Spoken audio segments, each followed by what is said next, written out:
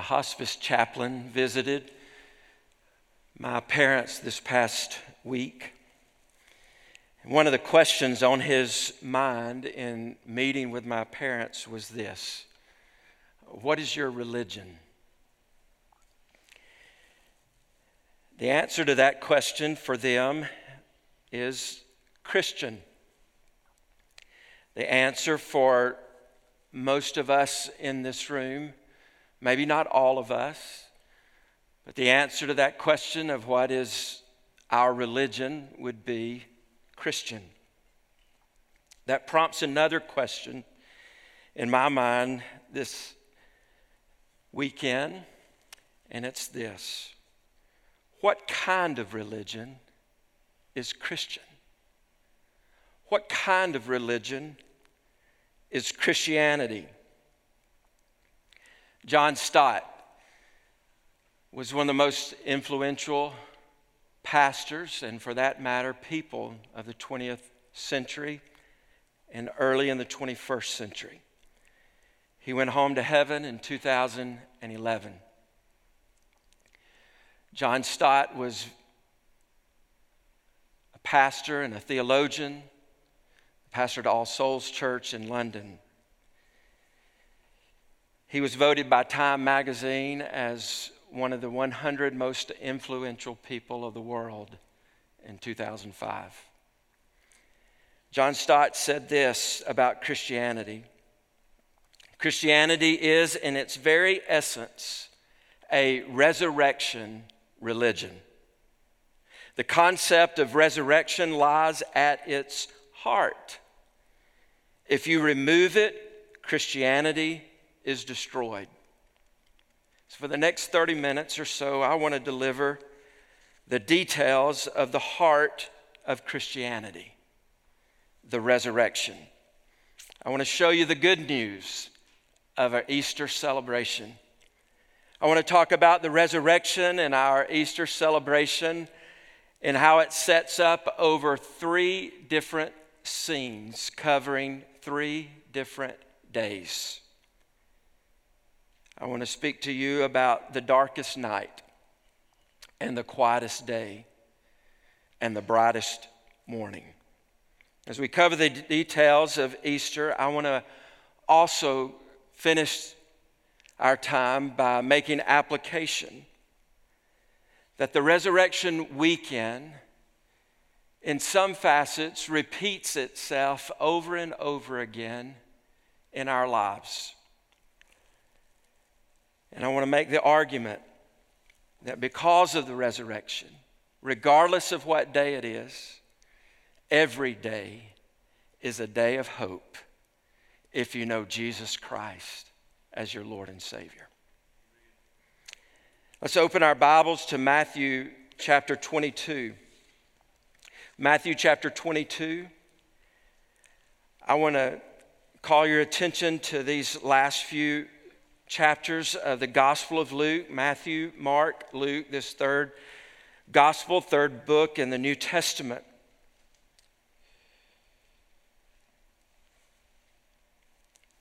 In Luke chapter 22, we have this last week in the life of Jesus. We're moving into the last weekend in the earthly life of Jesus. We're coming out of Thursday in this last week of the life of Jesus into Friday. And Friday starts early for Jesus in this last week. The events that we read begin to happen around midnight, early Friday morning. And when we come to Luke chapter 22, I want to begin reading in verse 39, an extended passage that gives the details of what I'm calling the darkest day. Perhaps the darkest day ever. It was Friday. It was this last Friday in the earthly life of Jesus. The darkness of this day was literal, it was physical, and it was spiritual. It is a day that was characterized as being involved in spiritual darkness and a day that literally has unexpected physical darkness. Listen or follow along with me, Luke chapter 22, verse 39. And he came out and went, as was his custom, to the Mount of Olives, and the disciples followed him. And when he came to the place, he said to them, "Pray that you may not enter into temptation." And he withdrew from them about a stone's throw and knelt down and prayed, saying,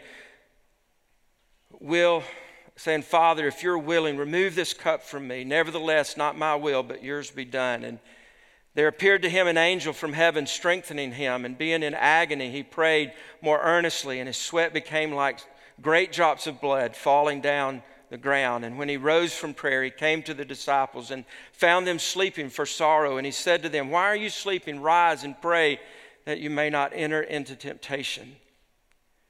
In verse 47, while he was still speaking, there came a crowd, and the man called Judas, one of the 12, was leading them. He drew near to Jesus to kiss him, but Jesus said to him, "Judas, would you betray the Son of Man with a kiss?" And when those who were around him saw that would follow, they said, "Lord, shall we strike with the sword?" And one of them struck the servant of the high priest and cut off his right ear. But Jesus said, "No more of this." And he touched his ear and healed him. Then Jesus said to the chief priests and officers of the temple and elders who had come out against him, "Have you come out against a robber with swords and clubs? When I was with you day after day in the temple, you did not lay hands on me, but this is your hour and the power of darkness." Then they seized him and led him away, bringing him into the high priest's house. And Peter was following at a distance. And when they had kindled a fire in the middle of the courtyard and sat down together, Peter sat down among them. Then a servant girl, seeing him as he sat in the light and looking closely at him, said, "This man also was with him." But he denied it, saying, "Woman, I do not know him." And a little later, someone else saw him and said, "You also are one of them." But Peter said, "Man, I am not." And after an interval, about an hour, still another insisted, saying, "Certainly this man also was with him, for he too is a Galilean." But Peter said, "Man, I do not know what you are talking about." And immediately, while he was still speaking, the rooster crowed. And the Lord turned and looked at Peter, and Peter remembered the saying of the Lord, how he had said to him, "Before the rooster crows today, you will deny me 3 times." And he went out and wept bitterly. Now the men who were holding Jesus in custody were mocking him as they beat him. They also blindfolded him and kept asking him, "Prophesy, who is it that struck you?" And they said many other things against him, blaspheming him. When day came, the assembly of the elders of the people gathered together, both chief priests and scribes, and led him away to their council. And they said, "If you are the Christ, tell us." But he said to them, "If I tell you, you will not believe, and if I ask you, you will not answer. But from now on, the Son of Man shall be seated at the right hand of the power of God." So they all said, "Are you the Son of God then?" And he said to them, "You say that I am." Then they said, "What further testimony do we need? We have heard it ourselves from his own lips." Chapter 23. Then the whole company of them arose and brought him before Pilate, and they began to accuse him, saying, "We found this man misleading our nation and forbidding us to give tribute to Caesar, and saying that he himself is Christ, a king."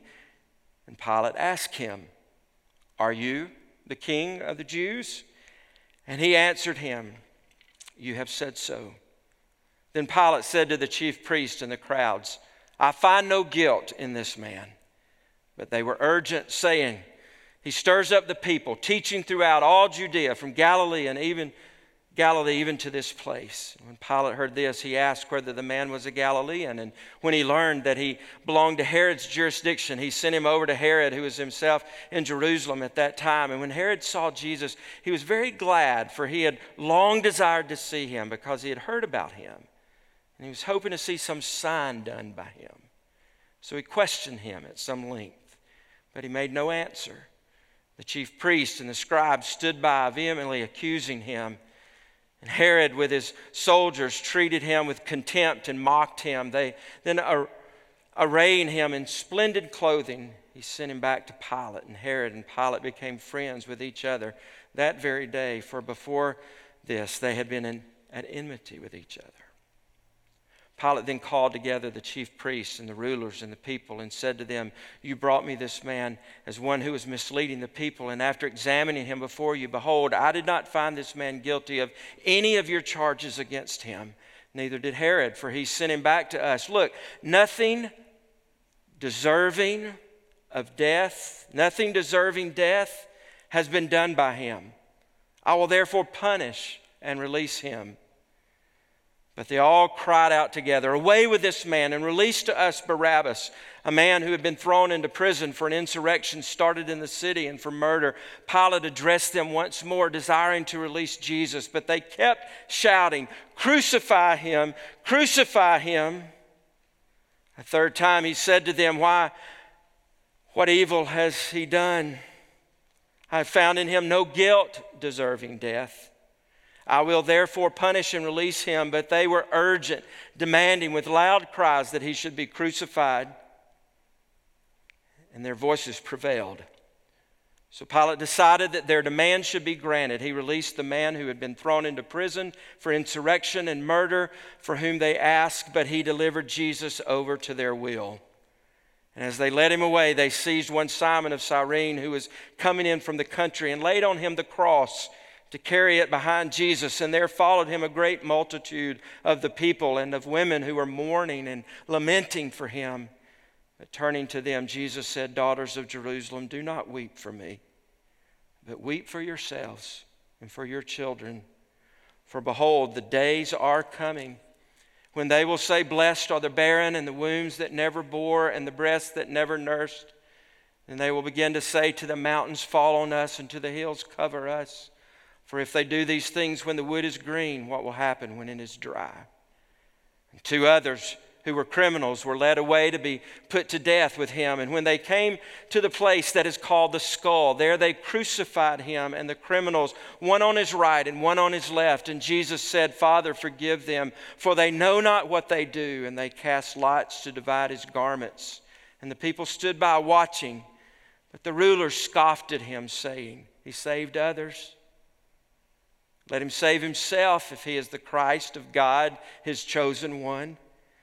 The soldiers also mocked him, coming up and offering him sour wine and saying, "If you are the king of the Jews, save yourself." There was also an inscription over him, "This is the King of the Jews." One of the criminals who were hanged railed at him, saying, "Are you not the Christ? Save yourself and us." But the other rebuked him, saying, "Do you not fear God, since you are under the same sentence of condemnation? And we indeed justly, for we are receiving the due reward of our deeds. But this man has done nothing wrong." And he said, "Jesus, remember me when you come into your kingdom." And he said to him, "Truly I say to you, today you will be with me in paradise." It was now about the 6th hour, and there was darkness over the whole land until the 9th hour. While the sun's light failed and the curtain of the temple was torn in two, then Jesus, calling out with a loud voice, said, "Father, into your hands I commit my spirit." And having said this, he breathed his last. Now when the centurion saw what had taken place, he praised God, saying, "Certainly this man was innocent." And all the crowds that had assembled for this spectacle, when they saw what had taken place, returned home beating their breasts. And all his acquaintances and the women who had followed him from Galilee stood at a distance watching these things. Now there was a man named Joseph from the Jewish town of Arimathea. He was a member of the council, a good and righteous man who had not consented to their decision and action, and he was looking for the kingdom of God. This man went to Pilate and asked for the body of Jesus. Then he took it down and wrapped it in linen shroud and laid it in a tomb cut in stone where no one had ever been laid. It was a day of preparation, and the Sabbath was beginning. The women who had come with him from Galilee followed and saw the tomb and how his body was laid. Then they returned and prepared spices and ointments. It was the darkest day. It was dark because of the spiritual battle that was raging for the souls of man and the Son of God. And this was physically demonstrated when at noon the sky grew dark until about 3. The darkness of this day is described here, this long passage describing at length the arrest, the trials, the crucifixion, the burial of Jesus. There are at least 5 reasons here of why this day was dark. One of those was because of betrayal. It was a dark day because of betrayal. Judas. Think about it. Jesus had prayed all night one night, and he fasted, and he came that next morning, and he chose from those following him 12 apostles, and Judas was one of those 12, and Jesus chose him to be with him and to send him out to preach. And for some 3 years, Judas would travel with them, eating, the disciples eating together, asking questions, being taught by Jesus, seeing miracles. But this story tells us that on that evening in the garden, that it was Judas, one of those 12 who had traveled with him, who had been with him, betrayed Jesus and led the Roman guards to him. It was a dark night also because of the work of spiritual darkness. Jesus made the statement. He says, "This is your hour and the power of darkness."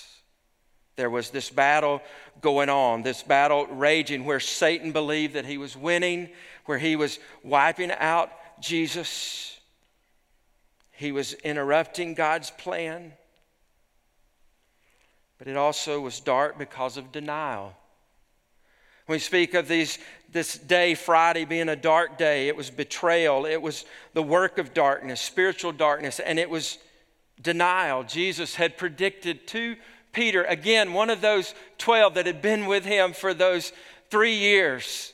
Simon Peter had said, I won't disown you. I won't deny you. Jesus said, yes, you will. Before the rooster crows, you will have done it 3 times. And in this dark day, you see that account where they began to recognize Peter, and they charge him with being one of his followers. And Simon Peter again and again and again said, I don't know him, you're wrong. And the rooster crows, and his eyes, the gospel tell us, lock eyes with Jesus, and he leaves and he weeps bitterly. It was a dark day because of betrayal, the work of darkness, denial. It was also a dark day because of injustice. What happened in this day in any account would not be considered fair. In fact, those who were involved in the process and involved in this day even recognized that. Pontius Pilate said, I see nothing here deserving of death. The criminal on the cross rebuked the other criminal by saying, what are you saying? We're the ones who are guilty. It would be just for us to die. It's just for us to die. It's not just for him to die. He's not guilty. And then when Jesus gave up his last breath, it says that the centurion looked and he saw. He recognized what had happened. The crowd went away beating their chest. What does that mean to me? It gives indication that they were looking at something, that they had witnessed something that just did not seem right. It was a dark day because of injustice. In fact, 1 Peter chapter 3, verse 18 speaks of this. Listen to this verse. It says, for Christ also suffered 1 Peter 3:18, for Christ also suffered once for sins, the righteousness for the unrighteous, that he might bring us to God, being put to death in the flesh, but made alive in the Spirit. Jesus Christ, the righteous, he died the death of the unrighteous. But it was a dark day also because of death by crucifixion. We read the account here. I took the time to read the passage to give us the picture of what's going on. John's Gospel, chapter 19, gives us much more detail of the brutality that would take place. The story of the crucifixion, a crown of thorns being forced down on his head, the tearing of his back with whips, the torture of crucifixion itself. Crucifixion would have been known as the ultimate form of public humiliation, the ultimate form of shame and suffering. The cross was identified in God's word as a curse. And here, this death of crucifixion was where Jesus ultimately paid for all sin. And the scene of darkness here is the picture of the iniquity, as the Bible says, the iniquity of us all being laid upon his shoulders. 2 Corinthians 5:21 says that God made him who knew no sin to be sin for us. That's more than just theological truth. That is a practical statement as well of what took place in the crucifixion on this day when he became sin for us. Jesus went through all of this. It was the darkest day. It leads to the next day, Saturday, what I would call in our time together here the quietest day. There's just a single verse in the Gospel of Luke, not chapters, just a single verse. Chapter 23, the very last phrase of chapter 23. Look at it. On the Sabbath, they rested according to the commandment. Now that phrase is jam-packed. On the Sabbath, they rested. There was one activity only by the followers of Jesus and those that had been with him. One activity on Saturday. They rested.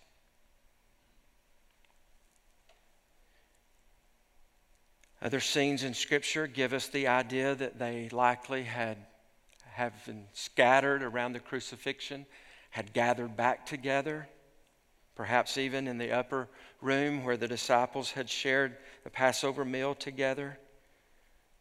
Gospel of John tells us that they were huddled together in fear that they themselves might be arrested. Think about it. Let's pause for just a moment here. Jesus has been laid in a borrowed tomb and the tomb sealed.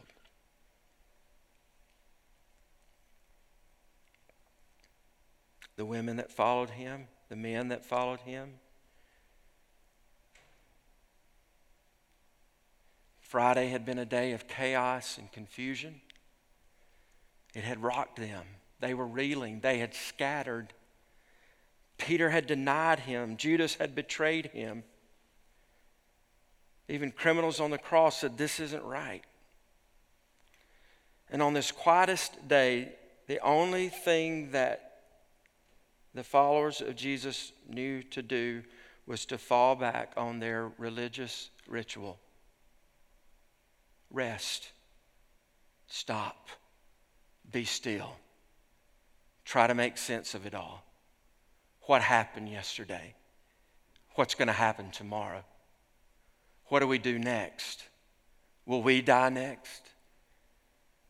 What did he say before he left? It's just quiet.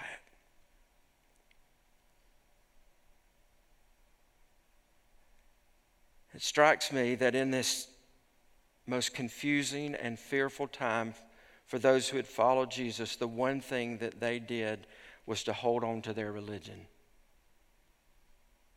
They didn't break the Sabbath. They had a holy habit of keeping the Sabbath. They had this dutiful discipline of honoring the Sabbath. And it says on the Sabbath, they rested according to the commandment. They did the one thing that they knew to do.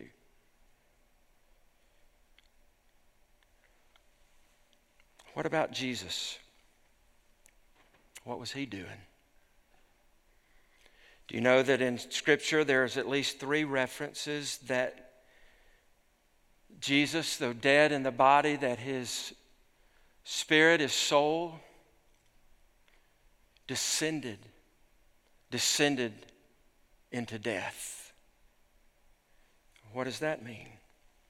Well, that's been debated for many, many years. Ephesians 4:9 makes reference to this. In Ephesians 4:9 it says, in saying he ascended, what does it mean? But that he also descended into the lower regions, the earth. He who descended is the one who also ascended far above all the heavens.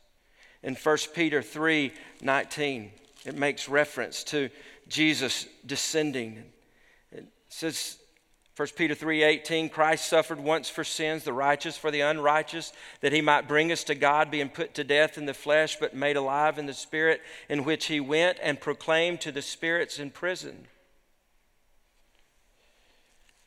The Apostles' Creed, maybe recited by you in some religious setting in your lifetime, is still recited to this day, was written about 300 years after the death of Jesus Christ. There's phrases in the Apostles' Creed that summarizes who Jesus is and what he did. Says this: he suffered under Pontius Pilate, was crucified, died, and was buried. He descended to the dead. On the 3rd day, he rose again. When did he descend to the dead? Matt Emerson is a Baptist theologian that teaches at Oklahoma Baptist University, and he makes the case, according to these passages of Scripture and even looking at the Apostles' Creed, that when it says that Jesus descended into death, that it gives us the picture and the understanding that Jesus is able to sympathize with us not only in everything in life, but also of everything in death. That he descended into death. And Matt Emerson argues, and I agree wholeheartedly with this, that when the Scripture speaks of Jesus descending to the dead as he would ascend to heaven, that it was his victory speech. It was on this silent day when the followers of Jesus did not understand what was going on, that Jesus was making his case to the dead. You think it's over. Tomorrow I will rise again. Friends, listen. You and I go through dark days, often followed by quiet days.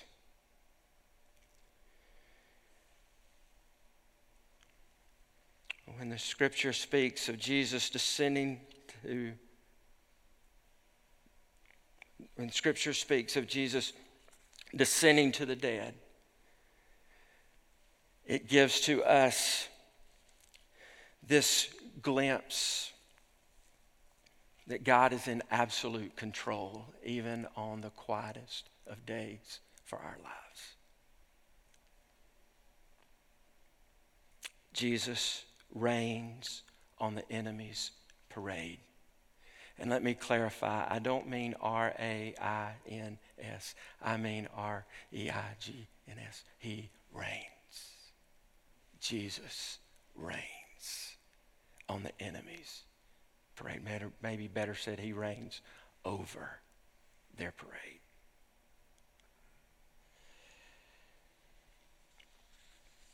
This brings us to the last scene. The darkest day, the quietest, the darkest night, the quietest day, and third and finally, the brightest morning. In chapter 24, but on the first day of the week, at early dawn, they went to the tomb taking the spices they had prepared, and they found the stone rolled away from the tomb. But when they went in, they did not find the body of the Lord Jesus. While they were perplexed about this, behold, two men stood by them in dazzling apparel. And as they were frightened and bowed their faces to the ground, the men said to them, "Why do you seek the living among the dead? He is not here, but he has risen. Remember how he told you while he was still in Galilee that the Son of Man must be delivered into the hands of sinful men and be crucified, and on the third day rise." And they remembered his words. Now, darkest night, quietest day, brightest morning. I love that it wasn't 7 o'clock in the afternoon on Sunday when they discovered that the tomb was empty. It was first thing Sunday morning.